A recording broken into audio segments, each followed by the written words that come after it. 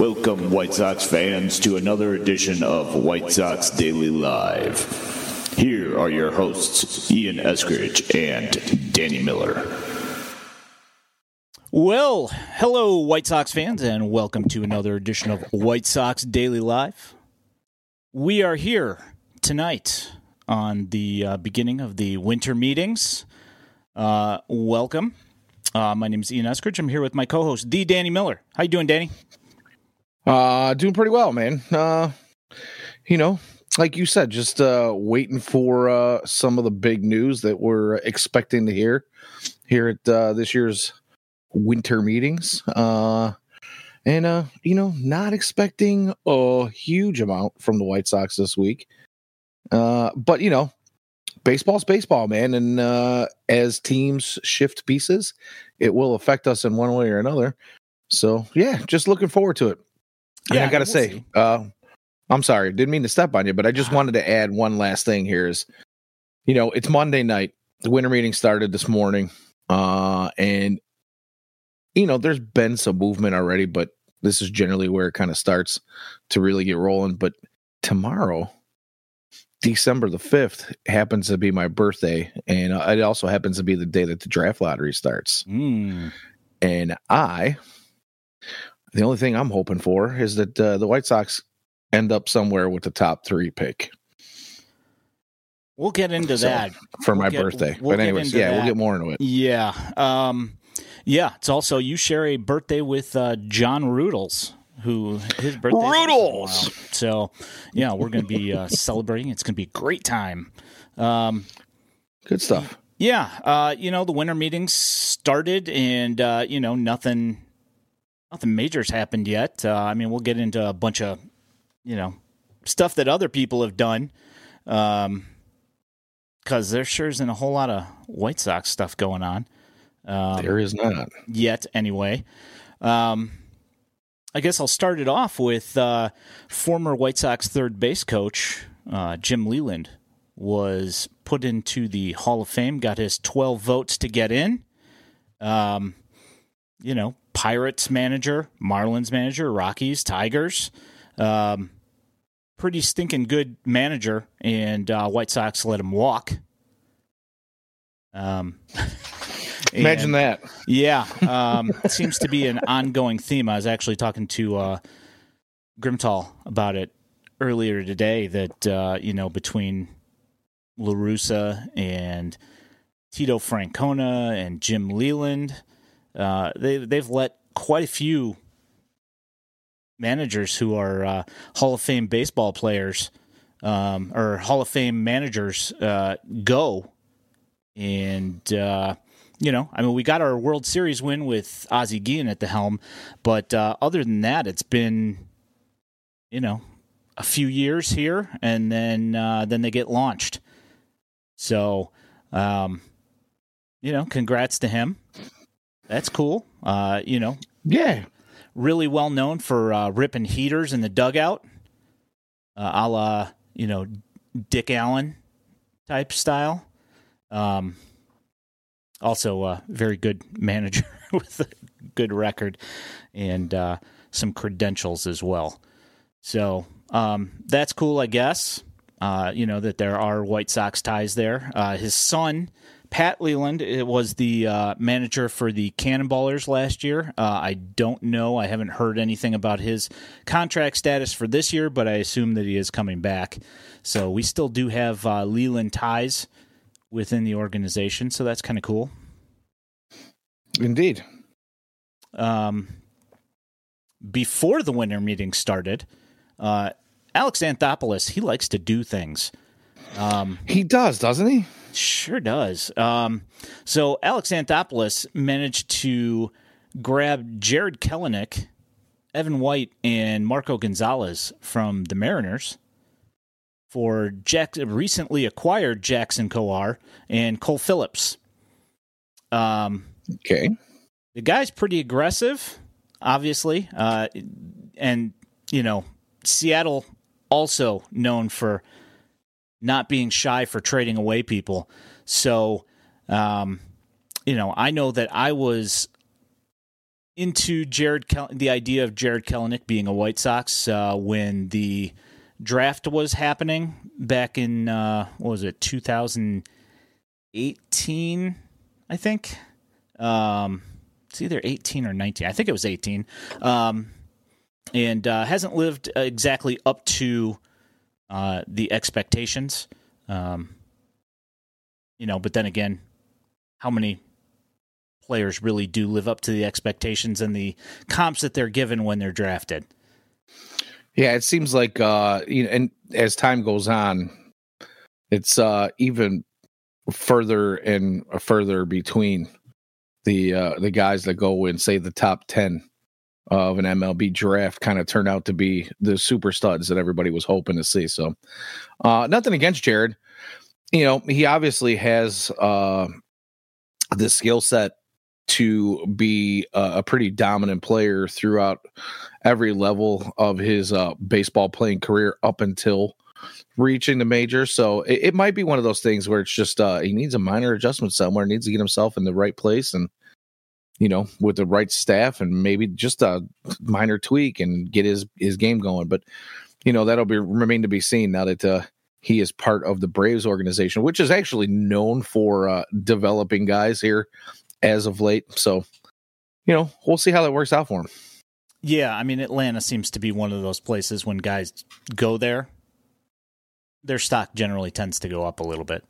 So, I wouldn't be surprised if we see Jared Kelenic become a solid ball player and somebody that somebody would want. Right.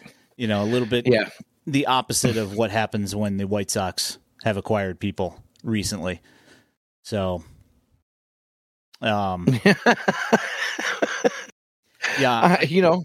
and it's not like it's, I mean, we're sitting here talking about it, but here we are again. The Braves are, an organization that is being, hey, look at that. Yeah. Talking baseball. Yeah. Well, the Braves are just that organization, or one of a few organizations that seem to be in the mix just about when everything starts to kick off on the regular basis. And 2023 was no different. They're getting going early on making some moves and trying to better the organization. Whether or not, those guys that they picked up in that trade all stay Braves, which, we'll probably talk a little bit more about later on in the show. That might be something that will come to fruition. Those guys might be packaged as part of other deals later on, but either way, they're out there doing things, and they're doing things early and doing things often. So good for them. Like to see some of that here, but again, it's not really about quantity. It's about quality. And we haven't seen a whole lot of quality here lately. So maybe, just maybe. Yep. Another deal that was reported as being in the works has apparently hit a major snag. The Padres and Yankees have been talking about trading. Yankees are trying to acquire Juan Soto from the Padres, and apparently they have reached an impasse due to the Padres asking the Yankees for 7 prospects, including 7. Several of their top prospects and Michael King as well. I mean, Yankees prospects generally do have a little bit of helium to them, could you say? Usually ranked you don't say. Pretty high, and the returns on those prospects when they trade them or when they bring them up have been a little less than stellar. So I understand asking for more prospects in the hopes that a couple of them do hit, but 7 is a lot. 7, yeah. It's early in the talks. It's one of those things where, I mean, I even heard some guys talking about it. Now, I know Dan O'Dowd is not exactly everybody's favorite former GM, but, you watch some MLB Network, and he might not have been the best GM, but he'll say some things that, to the general public make a little bit of sense. And when asked when teams come out or it makes its way in through the media that they're in discussions, an offer has been made. He was asked, how far into the process is that? And he's like, really, it's the beginning of the process. It's maybe not the very first part of the process, but it's the beginning of the process. And when you throw out, something like 7 prospects, of course you're going to hit a snag. But, if you're a GM, you're going to try to do the most to get the most out of it. I'm sure there'll be counter offers. If you're a serious contender for a trade piece, obviously there'll be a little bit of back and forth. So what's being leaked to the media is probably days old, I'm guessing, or at least, 24 hours old. And there's been some firing back and forth. And again, if I'm in a sales situation and somebody comes at me and says, here's a 2003 Ford Mustang with 189,000 miles on it, we want $60,000. I'm going to laugh in their face, right? And I may feel so disrespected that I don't want to talk to you anymore. But, we'll see if that plays true with MLB GMs. Well, I mean, my main thing here is that Juan Soto is a free agent in 2025. You get 1 year of Juan Soto, and you're asking for 7 prospects in return for 1 year? Yeah, that's you're probably going to get laughed out of the building every time on that. Yeah, when you say bold strategy, I hope it works out for him. Yeah, we'll see if it works out for him, Cotton. Pretty insane.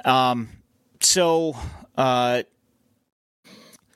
next up, the winter meetings have actually started as of today, and news has come out that the Brewers have made a couple of signings as well. They've signed Wade Miley, and apparently they're in agreement with Joe Ross as well, who's been a major health issue kind of guy. He's had Tommy John and been out a bunch.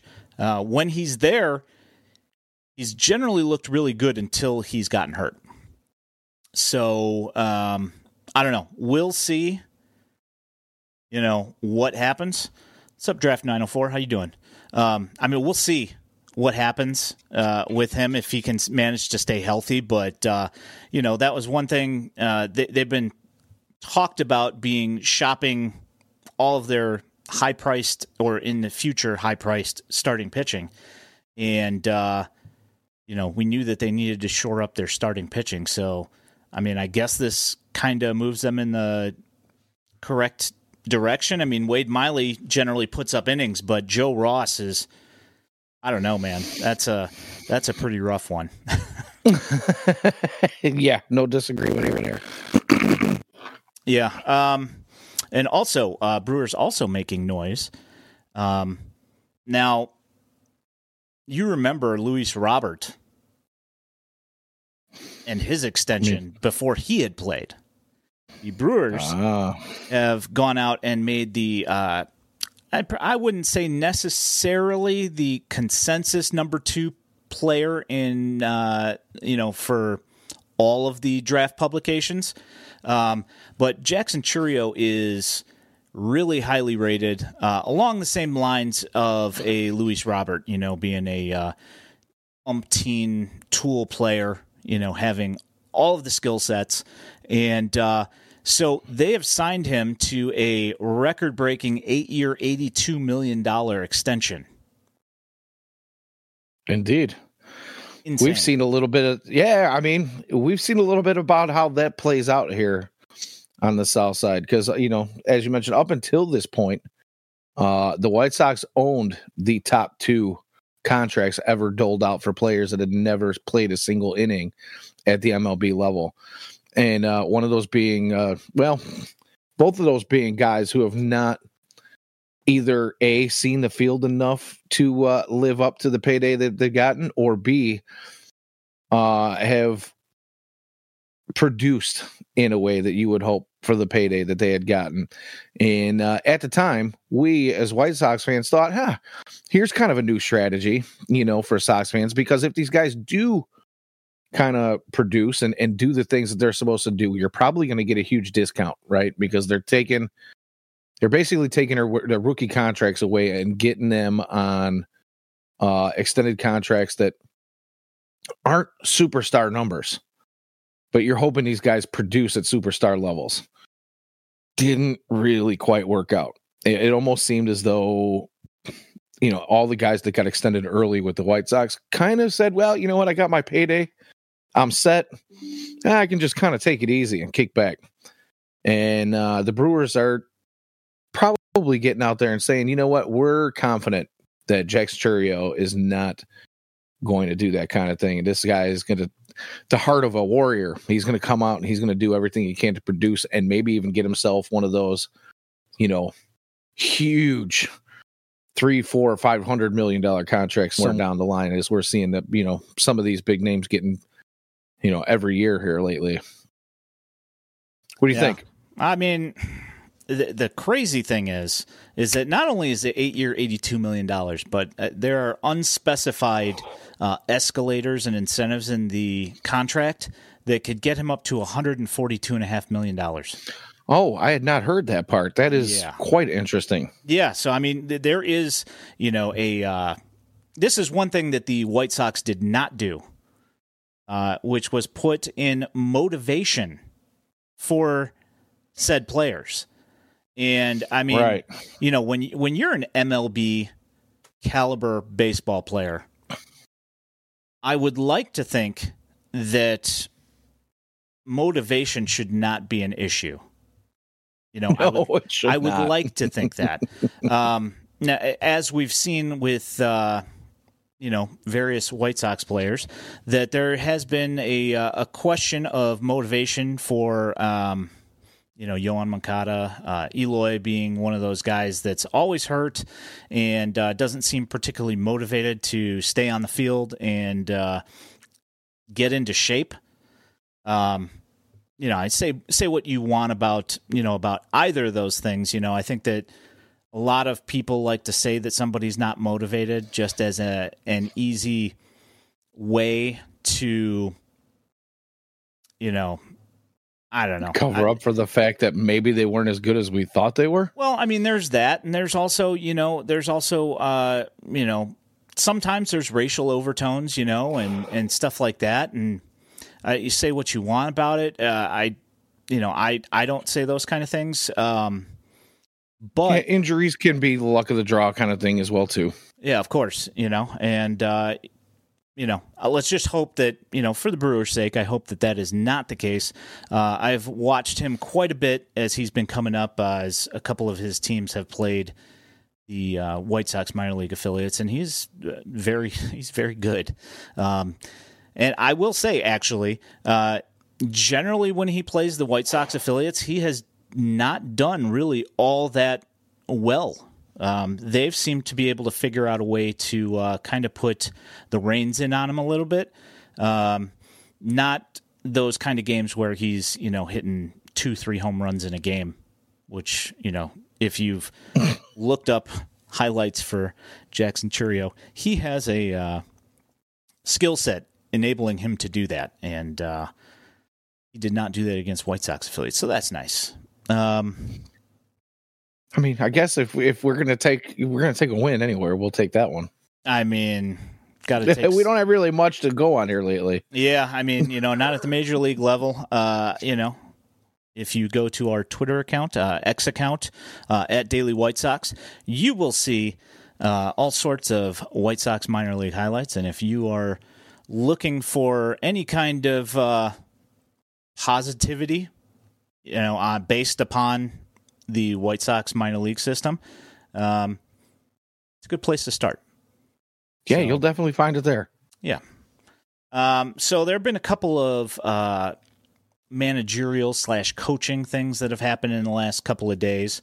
One of the guys that White Sox Daily follows on Twitter and often retweets, Jerry Espinoza. He's a photographer a few months back. I want to say in early September, he had pictures of Nelson Cruz in a Dodgers uniform hanging out with a bunch of the DSL players that had just come over. And it was announced today as some sort of big unveiling, which he took offense to, that Nelson Cruz is now some sort of a ambassador / special assistant to the Dodgers to help them with some of the Latin players that are coming over. And,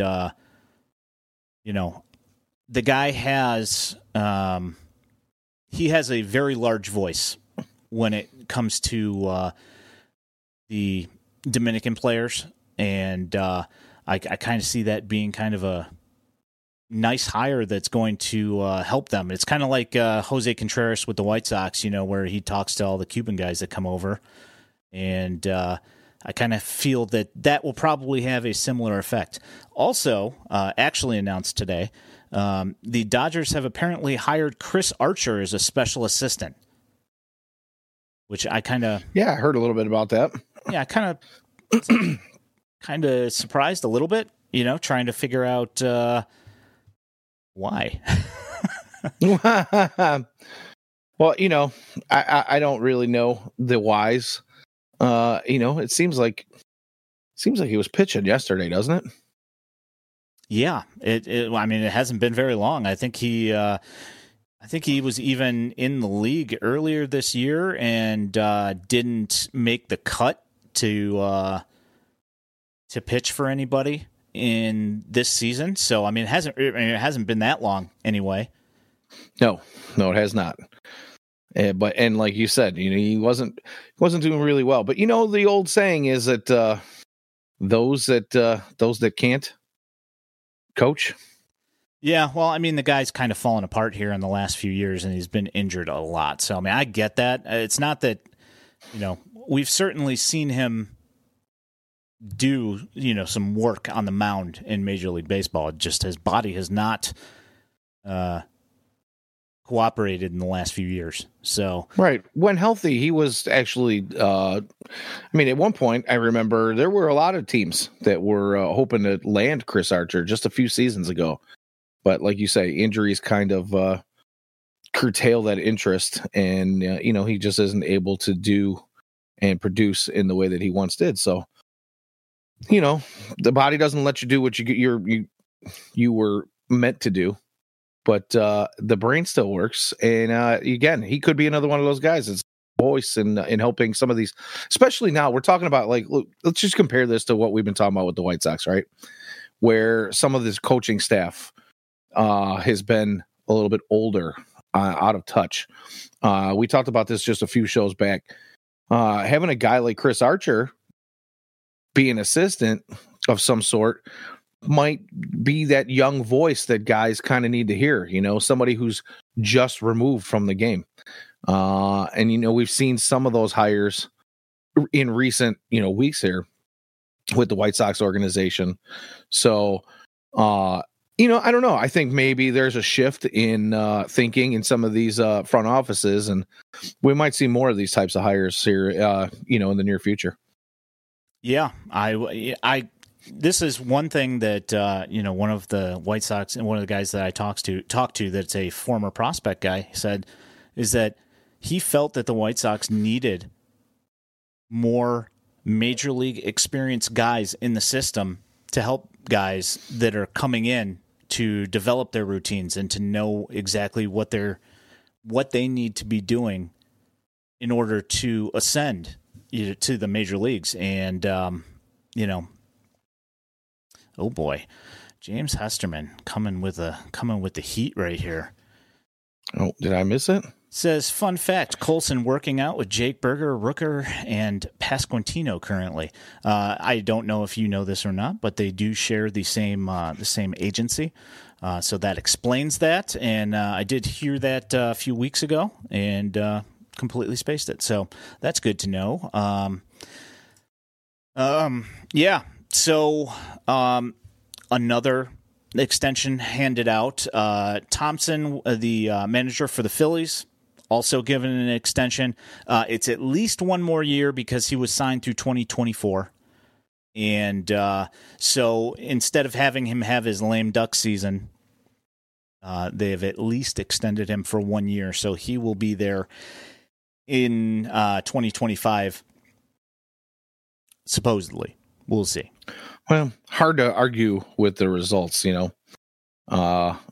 Deep into the playoffs, a few years in a row here, a couple of World Series appearances and a World Series title. I'd say not a bad move. Well, I mean, I'm not saying, I'm just saying. There have been many a time where, you know, you have your quote-unquote rebuild manager, and the guy just can't seem to get it done, so they bring somebody else in to get it done.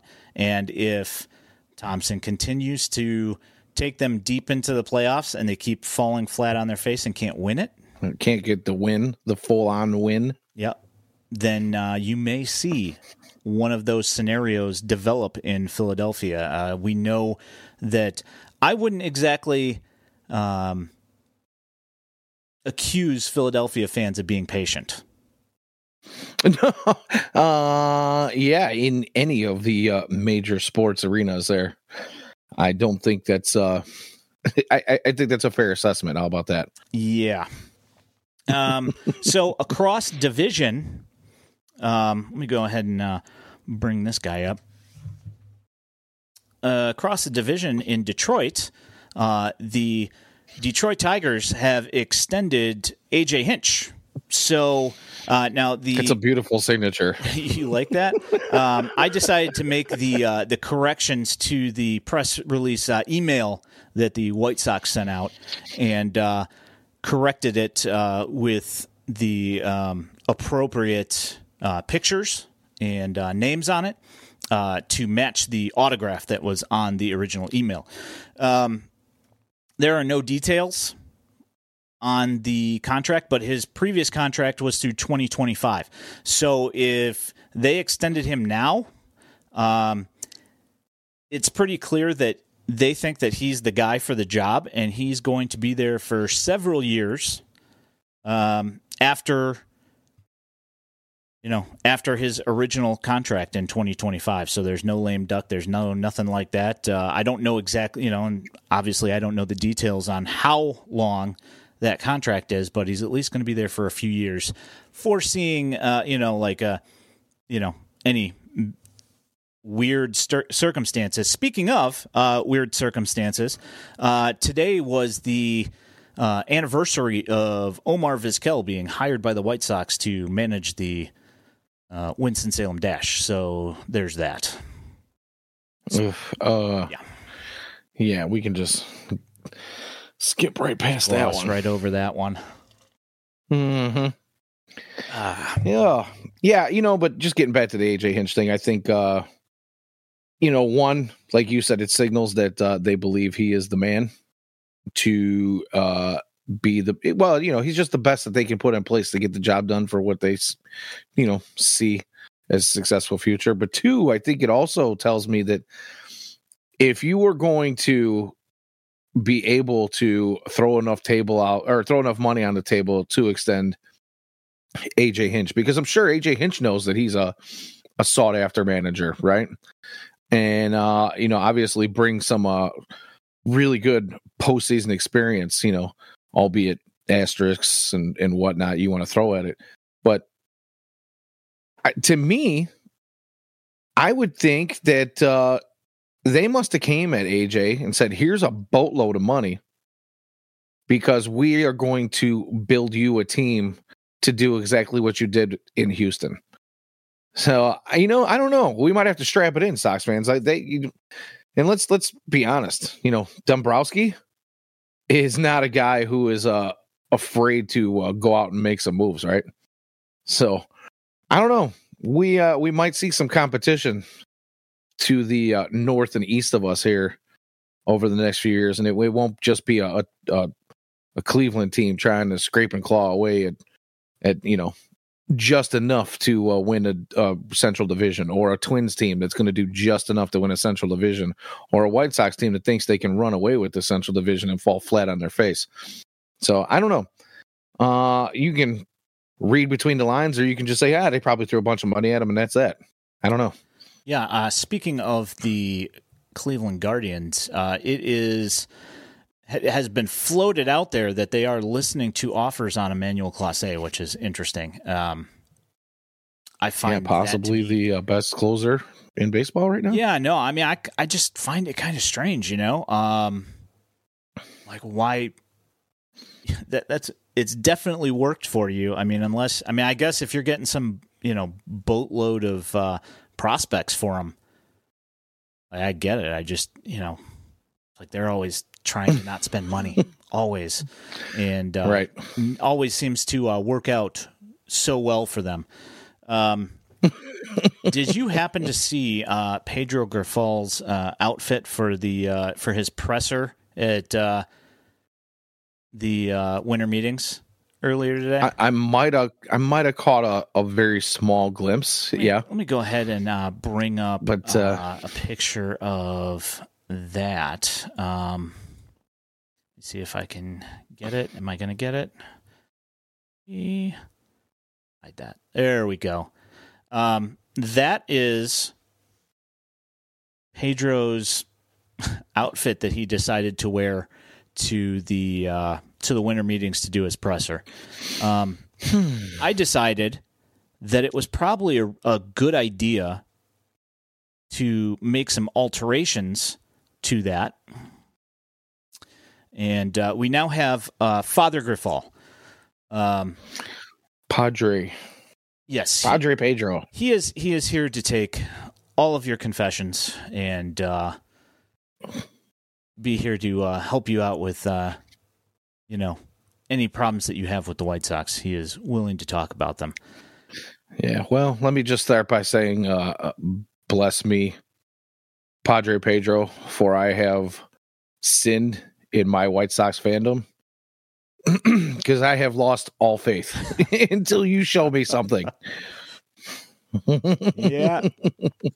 We get this from Luis here. Unserious outfit from an unserious organization. I can't argue with that. Okay, there's nothing more serious than sitting in the other side of a confessional, buddy. I mean, I'm just saying here. James. Hi, the altar boys. So he had some quotes today. He says, "We have some players that are really talented, and we're not going to just move them to move them. It has to make sense. These guys have proven it at the major league level, and if it makes sense for us, I think Chris and his staff will pull the trigger. If it doesn't, then we'll wait for the right time." All right. So, this is one thing. This is going to be a kind of something that you hear several times here in the next couple of quotes here, is that they're trying to make it seem like they're not going to be trading people because they don't need to. Sure. I watched the 2023 White Sox. I'd say something definitely needs to change. And I mean, one could say that, a few of these guys aren't necessarily the issue. However, you might think that maybe you might want to just get rid of some of these guys just to change the overall tone in the clubhouse. Now, my issue here is that you still have this clown running the whole thing. And to me, that's an issue. Father. Yeah, no disagreement. Father Grifal. Yeah, no disagreement here. But, I'm with you on let's get some new blood going. Let's get something. Let's see some sort of change. The definition of insanity is doing the same thing over and over again and expecting different results. I don't know. Let's switch it up a little bit. It can't get much worse than last year. I mean, I don't know. I mean, I feel the like record can't get much worse than last year, but when you look at things after the trade deadline that they actually played significantly worse, actually things can get a lot worse record-wise. This is true. So, I mean, I mean, technically, yes, they can get worse. Let's hope that they don't, but, it certainly could. Well, I didn't say they can't get much worse. I mean, they got to run into a handful. Yeah, I mean, can you really get much worse than 100 plus losses? I don't, 110 and 101. What's the difference? Yeah, no, I don't know, man. Again, I'm not coming with a whole lot of energy tonight because I'm just waiting. Just show me something. Show me. Just show us something. Anything. And if we are going to trade some guys, let's please get something in return. Let's not be trigger happy. And I know they're saying these things in the press, right? Oh, we're not in a hurry to do things. We want to make sure we get everything. But all of that remains to be seen. And there's this jadedness that I feel where I'm kind of, energetic with anticipation. I kind of got a little bit of that anxiety, anticipation, waiting to see what's going to happen. But at the same time, I'm like, is anything really going to happen? Anything of consequence? Are we going to get hoodwinked again? And sorry for, being that guy. I try to keep it positive, but, I don't have the faith that they're going to get it done the right way. There's been a lot of talk of Dylan Cease. There's been a lot of talk of, possibly even Luis Robert. He's the only one that's supposedly untouchable, but then you hear nobody's untouchable. Yeah. Well, and if we don't get something back, I'm going to be a little PO'd. I know John Morosi had a conversation with Chuck Garfien, and he basically told Chuck Garfien, hey, if a team is that bad, there are no untouchables. So, I mean, I would generally think that, you're going to need a lot to get Luis Robert out of the White Sox. And I would generally think that that's not going to happen, but, you never know. Right. So, and I've said this we've been doing this now for this is going to be our third or fourth off season together doing this show ish. Yeah. Something like that. Somewhere in there. And, I've probably said it many times every off season. It won't be the last time I say it this off season, I'm sure. But if you're a GM and you're not at least listening on everyone that is part of your ball club, you're not doing your job. Yep. Nobody says you have to trade anybody. You don't have to trade anybody. You don't have to do anything you don't feel comfortable with, right? But you should be listening on everything. Because if somebody's going to offer you a monstrous package, absolutely gargantuan package for Luis Robert, you may have to take that. I mean, I guess, yeah. Talking about gargantuan packages. It's interesting. Okay. So maybe a bad choice of words. Thanks for pointing that out. So here's a shocking revelation that Pedro had that he decided to tell reporters about. And when I read this, I was just like, you're just figuring this out now. One of the things I learned last year is that we played a game that doesn't win in the big leagues. We need to play faster. We need to be more athletic. We've got to catch a baseball. We have to do things a little better fundamentally. You think? You don't say. Well, I'll tell you what, after hearing quotes like that guy can take my gargantuan package. Yikes. Yeah. I mean, there, Beefloaf did a little stream on Saturday morning. I don't know if you had a chance to check that out. He outlines a few reasons why Pedro Grifol is still around, and I understand it. I understand his points. Still bums me out. Regardless, yeah, I'm with you. I mean, you can take the whole, 1 year. We don't want to be one and done. Injuries, bad clubhouse vibe, bad apples spoiling the bunch, whatever.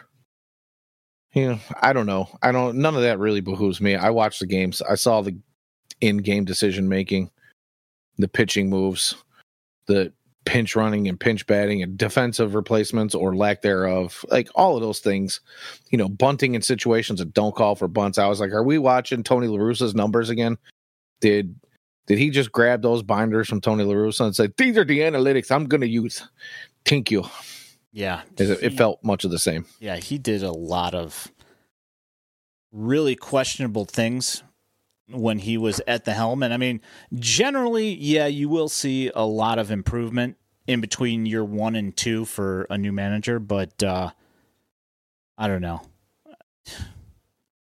I have a hard time believing in Pedro Grifol, but I don't make the payroll decisions, and that is who is going to be leading the White Sox charging into 2024. Ooh, yeah, charging my credit card for beers and tickets and parking. Yeah, no, I don't know, man. Whatever. Whatever. Let's move on. Yeah, I did not listen to any of or read any of Jerry Reinsdorf's quotes because I don't need to hear what he has to say. I don't think that anything he says is going to shed any light on anything that's going to matter to me whatsoever, because I don't need to hear about David Eckstein. So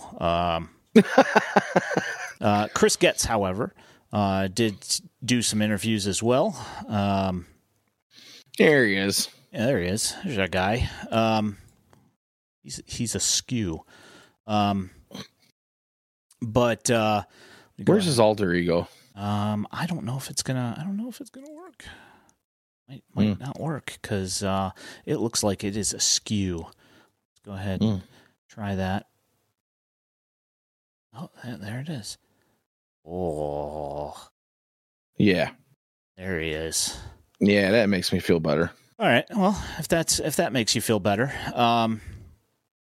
let's see if I'm bringing up the right one here. So in regards, actually, you know what? Let's not talk about that one just yet. We'll get to that one later. All right. So when asked about whether the White Sox are rebuilding or not, he said, I would think retool is a good way to phrase it. I say that because, see, now I see what's going on here. That whole thing. Oh, there we go. Hey, all right. I don't know why I did that. That's really weird. He says, I would think retool is a good way to phrase it. I say that because we do have talent on this roster. Obviously, it hasn't worked, so you've got to be creative and find ways to improve it. We talk about the makeup and the chemistry of the team, or certainly add depth or acquire players who are flat out better. We are on a pursuit to improve this team, and there are different ways to go about it. I mean, that's the kind of thing that I like to hear. And I would say that fundamentally the team has probably gotten better defense-wise, but offensively, I certainly wouldn't say that they've gotten better.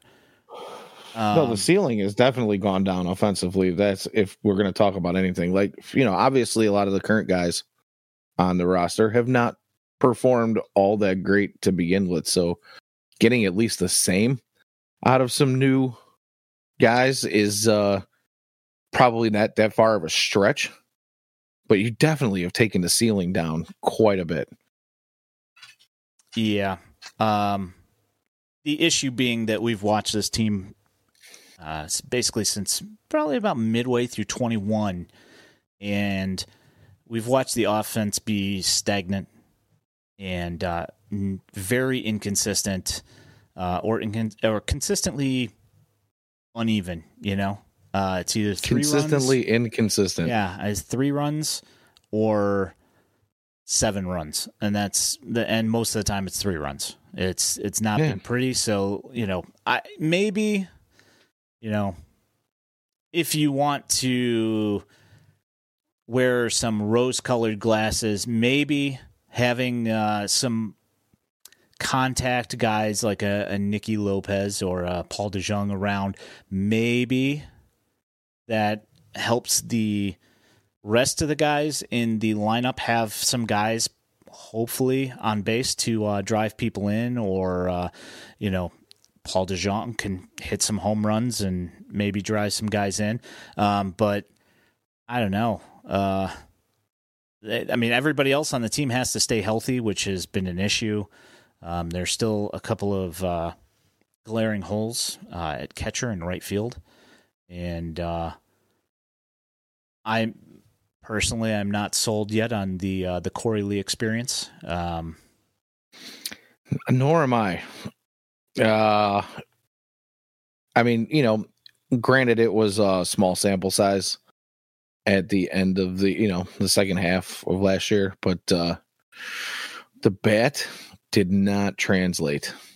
It did not, like, at all. And he wasn't even the greatest of receivers. Yeah, behind the plate either. So, you're kind of hoping that you get something, maybe, I don't know, who knows? Maybe they go with the Carlos Perez experience instead. Yeah, that's the thing that worries me is the defensive part of the equation, is that he's billed as a guy that's supposed to be a defensive first catcher who does run into the ball occasionally with some power. And the thing that's always, that a bunch of people said about him in the minors is that when he sells out for power, the batting average in OBP is going to drop. And, we didn't see either side of power on one side or OBP and batting average on the other side. We didn't see either side with that very limited run. And I know he was coming back from injury, and there is that, and it might take him a little bit of time to get back into things. But that was rough. I mean, it was. We do have a couple other guys in the in AAA, and Carlos Perez and Hackenberg that are. Well, we know Hackenberg can swing it, right? Well, I mean, with some power anyway. Well, see, the thing is that this year, in 2023, Adam Hackenberg decided to work on being a contact hitter a little bit more and worry about his power a little bit less. And I'd say that the bat to ball did get better, but you did see power reduction from him, which is. It's fine. I'm perfectly. If we get Jason Kendall, where defensively a plus, can throw the ball real well and hit singles and doubles, I'm fine with that. But I'm not saying that's what he is, though. No, not at the moment. Yeah.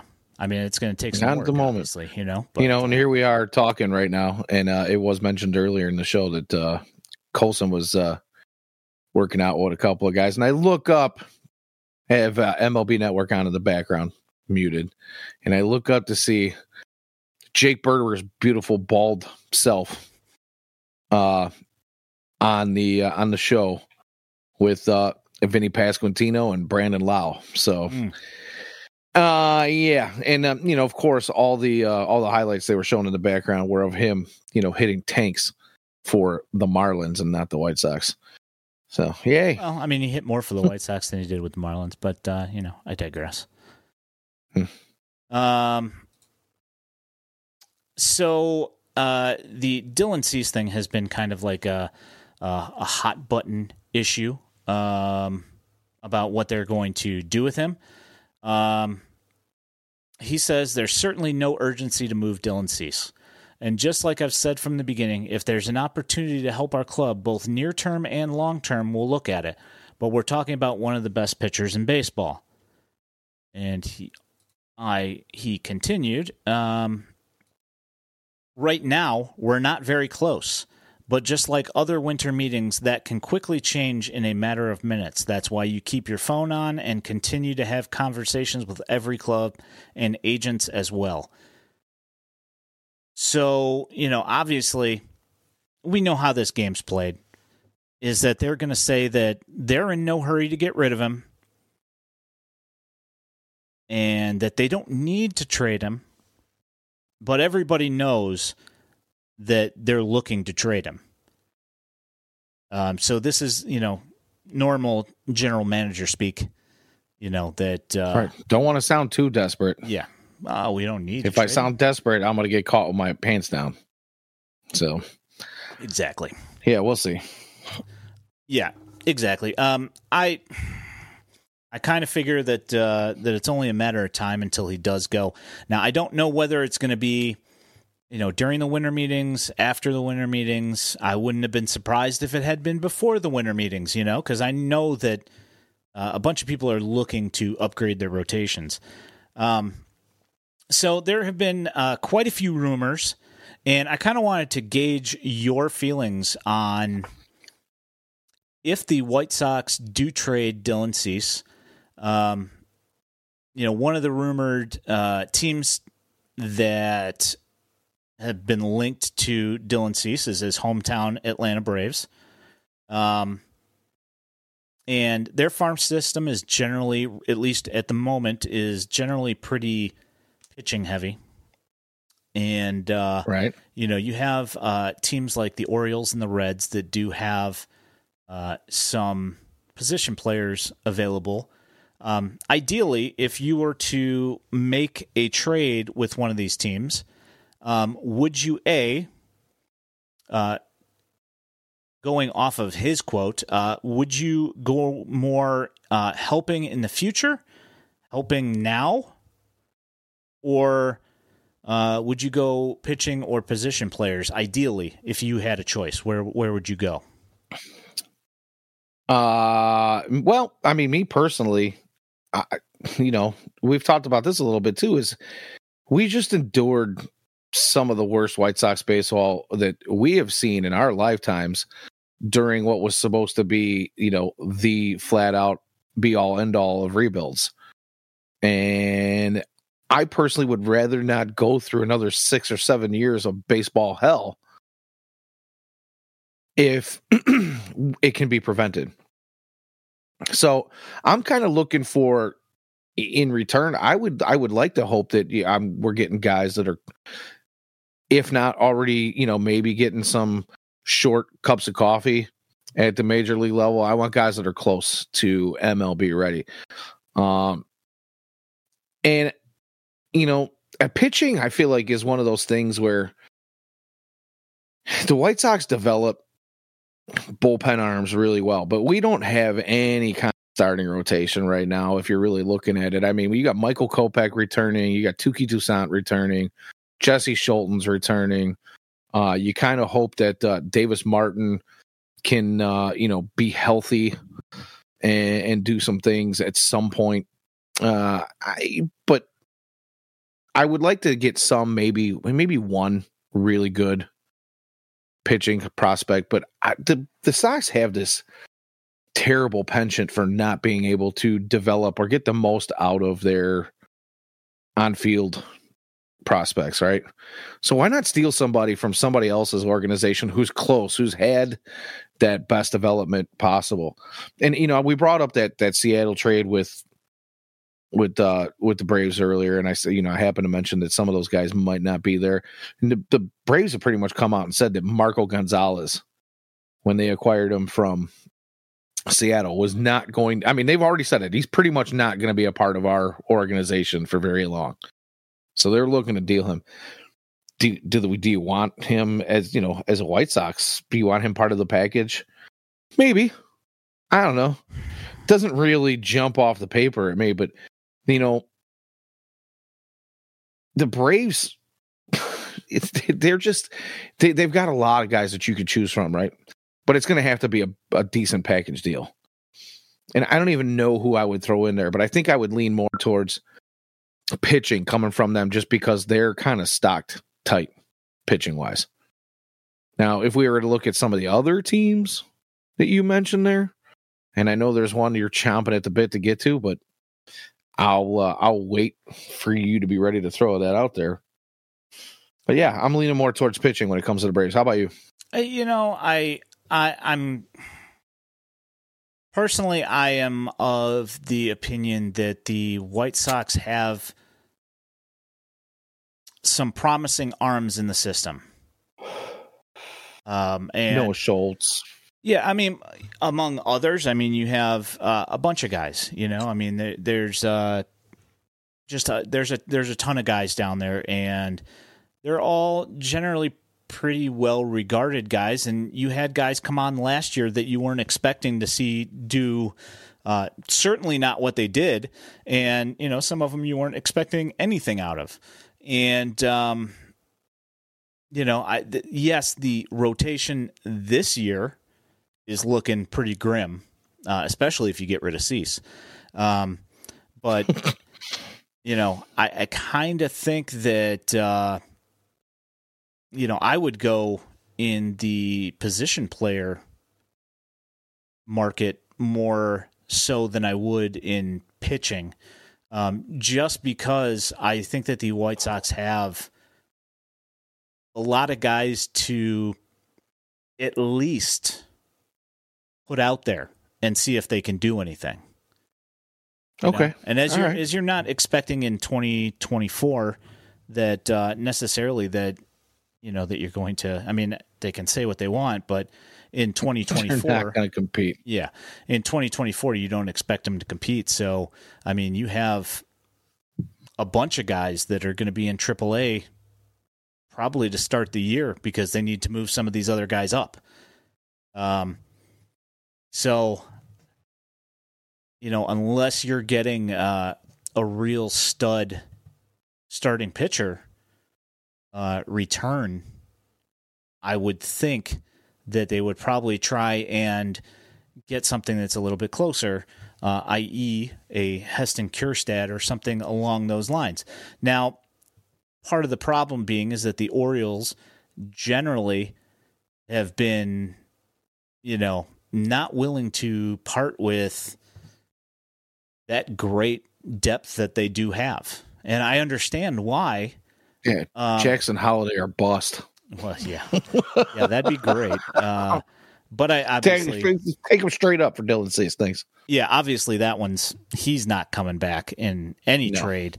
But, you know, I would like to see probably some guys who are closer to the major league positional side of the field. And, oh, hello there. You know, I would like to hopefully see something that's going to develop offensively for this White Sox team. And, you know, I mean, what that's going to be, I mean, we'll see. You know, but I mean that's where I would personally like to go as a positional guy, and I don't particularly see the Braves being that guy, being that team that's going to provide that kind of talent for the White Sox. That's going to be major league, at least close to major league ready. You know, Vaughn Grissom, to me, I personally he does not excite me. Right. You know, if he was with the White Sox minor league system, I'd probably be a little bit higher on him than I am now. But I mean, still, it's not really the guy that I'm looking for. Pretty much what I was getting at. If we're going to be a trade partner with the Braves, I just don't know that they have. I would much rather see the White Sox get some position players back. Like I said, they just haven't had a real. They haven't been really adept at bringing along position players for a while, and I would rather see a trade package, you know, have at least one or two guys that are close, that are position players, because you got to hope that these other organizations did the job for you, right? And I just don't see the Braves being that organization that has those guys that are close to major league ready for the White Sox. I would rather see them be trade partners with, like you said, Baltimore. I mean, there's a laundry list of guys over there that could help the White Sox in their system that are close, you know. And then, you know, the Dodgers, perennial, at least the last decade or so, perennially just seem to be able to pop guys out of their system left and right. Even when their system isn't ranked that high, they somehow find one or two in there that kind of make their way to the major league level. And, it might not be superstars, but are everyday contributors. And I would just like to see something of that sort come back to the White Sox in a trade piece for Dylan Cease. Yeah, that's pretty much where I'm at. So last thing here tonight for me personally, MLB draft lottery is tomorrow starting at 4:30 on MLB.com streaming and also on MLB Network. The White Sox have a 14.7% chance, I think, of first pick, if I remember correctly. Sounds about right. Now, you had said earlier that you were hoping that they would get a top 3 pick. Correct. I will agree with that. But the unfortunate thing is that if they pick in the top 6, say they get 4th, 5th, or 6th, which, they're slated to get the 4th, if you were to go specifically on winning percentage, that they are going to get the 4th pick.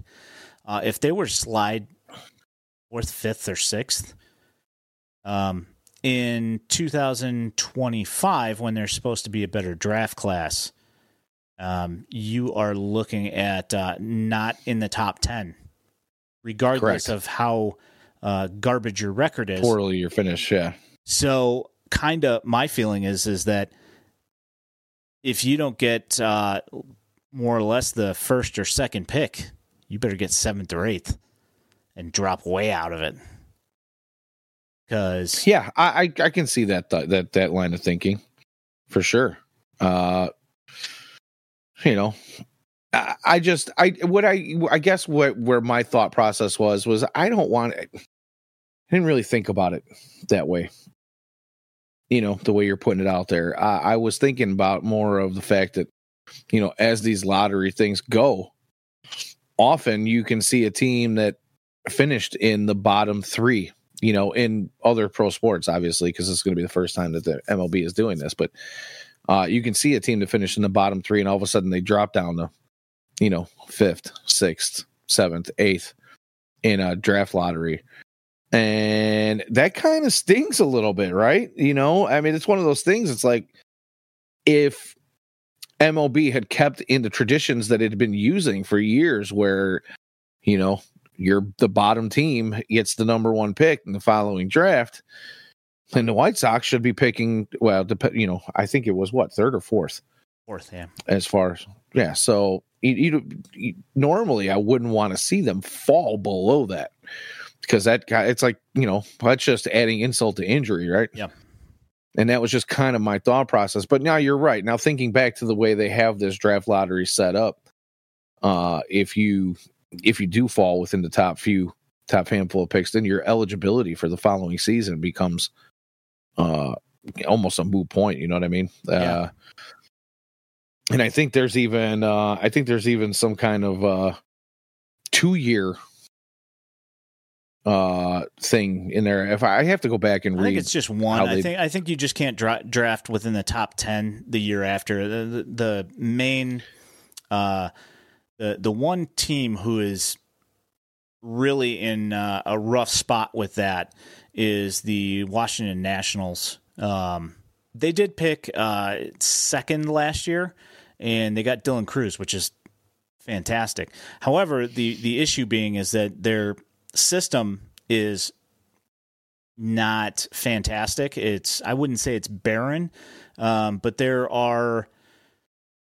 not one of the top systems, and they don't look like they're going to be doing. I mean, they were pretty terrible this year. I think they had the 2nd or 3rd worst record in baseball, and they can't pick in the top 10 this year because of these new rules. And it's not necessarily that they're tanking. They just, they traded Soto, and they just don't have a lot. They just don't really have a whole lot to bring up, really. I mean, I guess they could go out there and, spend insane amounts of money. But as the White Sox have proven, if you spend $190 million, $200 million, it doesn't guarantee that you're gonna win more than 70 games. So the Nationals could go out and spend, another, like $80 million in this offseason and fill it with a bunch of, MLB retreads and spend a bunch of money. But if the talent's not there and they don't do better record-wise, even if they had done that last year and they still ended up with like the 5th worst record, they still wouldn't be able to draft in the top 10.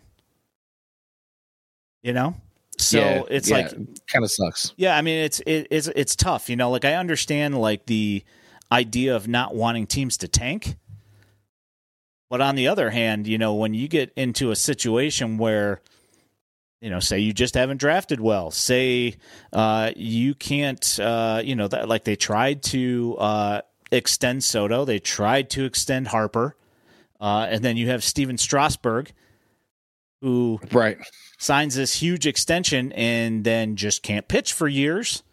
Like when you get into a situation like that, I mean, regardless of whether they make their money back via insurance, which there was no insurance on the Strasburg contract.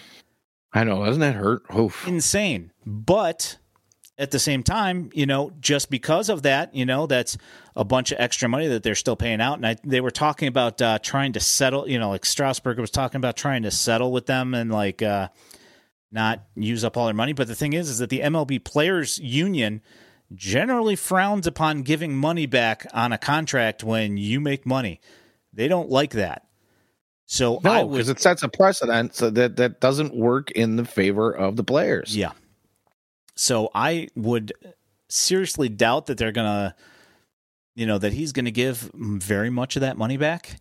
So, I mean, like they're just in a bad spot. And, I don't, like they're not my team. I don't dislike them. I did follow them when Harper was there. Me and Rudels were Harper guys, and like we enjoyed our time. When he was there, and we went to the park and watched them play out there, and it was cool. But it's just when now, if your team's not good, it doesn't matter anymore. And can you imagine being really good and then falling off a cliff? And very similar situation to this where you're going deep into the playoffs for a few years, you're making World Series appearances and, maybe even getting a World Series win. And then, like you said, you kind of, for some reason, whatever the reason is, you fall off a cliff and now you're not eligible. It's rough, man. Rough. Yeah. And you said, I get the reasons why, because they're trying to prevent bad baseball, right? They're trying to, they're trying to keep some sort of parity. Purposely bad baseball. Right. Purposely bad baseball. But I mean, here's the thing is that the Rays have been picking late in the first, been picking late in the draft for ages now. And they still do okay. But the issue being is that they get all sorts of sandwich comp picks because when their guys get signed by somebody else when they leave, they get compensation for that.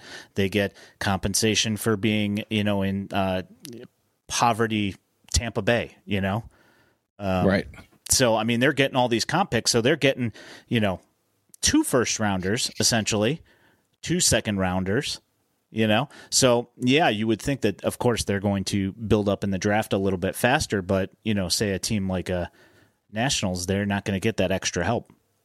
So no, you only hope that your home team, your favorite team, whoever it is, whether you're a Sox fan or a Nationals fan, like we're talking about, or a Mariners fan or an Angels fan, that your front office has some talent evaluators that are as good as what is going on down in Tampa, because they just seem to find them. They even seem to snatch them from other teams where they're like, oh, hey, Randy, Randy Arozarena when he was traded over. I mean, that whole thing was just, guy came out of nowhere. Yep. They just seem to pick up people who are talented and bring the best out of them early on in their careers right away. Yep. And we just don't we haven't seen that type of thing here on the South Side in what seems like forever, if ever.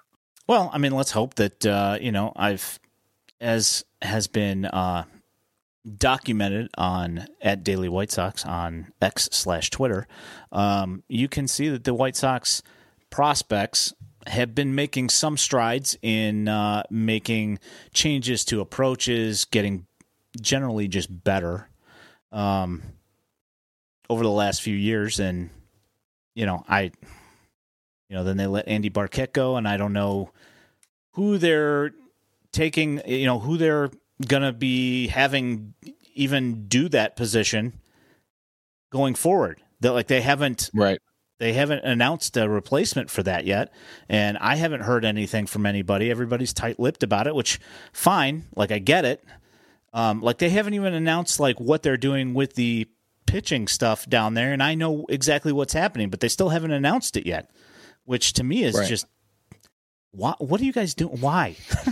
It just doesn't make any sense to me. I know that minor leaguers know and all that stuff, and staff knows, but why not just mention it? Put it out there, let everybody know what's going on. Right? Yeah, it makes no sense. I don't understand why they play everything so tight to their chest, but they do. And you would think that a fan base that is as disgruntled as this one is, you would give us a bone. You throw us a bone somewhere. You know what I mean? You got entire stadiums full of fans chanting, "Sell the team." You got guys putting up billboards in the neighborhood around your stadium to sell the team. The national media is covering people talking about sell the team. It doesn't look good. And yet you do nothing, absolutely nothing to change that stymied aura, that stench around you. It baffles me. It really, really baffles me. You don't want to be the laughing stock. Oh, we're going to come out, we're going to compete. Baloney. But anywho, the other thing about prospects we were just talking about too is, we have been championing Mike Shirley here. But, the reality is until a handful of his draft guys, come up and show us that they can do it and do what was expected of them, it's still kind of suspect on him too. His draft classes, yes, you mentioned that it looks like some of these younger prospects have cleaned up a lot of what we've become used to as White Sox fans in our minor league system and all the way up to the major league club. But until some of those guys make it, and don't get me wrong, I am beyond hopeful that does come to fruition here in the future. But until it happens, prospects are still suspects, and that means that Mike Shirley's draft class as a whole, and Mike Shirley himself is still suspect. Yep. So, yeah, I don't know. We'll see how it goes. Yeah, until they come up and do some damage, they're going to be viewed as just prospects until they come up and do something, and we need to see that at some point. I'm not saying anything about anybody in particular, but at some point somebody's got to come up and do something for the system to look like a success. So, at Daily White Sox on Twitter, whitesoxdaily.substack.com for written content, which there hasn't been a whole lot of lately, but you can also find this podcast there. Also, you can get this podcast anywhere where you get your podcasts. If you're watching on YouTube, please like and subscribe. Same with Facebook as well. So thank you so much for coming and hanging out and chatting, everybody. And we appreciate you guys listening and coming out and watching as well. If you are not watching, come hang out in our YouTube page and or our Facebook page or on Twitch, twitch.tv/White Sox Daily. We are generally here every Monday night. If it's not Monday, it's Tuesday, but it's usually Monday. And we appreciate you guys. My name is Ian Eskridge. For my co-host, the Danny Miller, you guys have a great night, and we will talk to you guys next week. Thank you.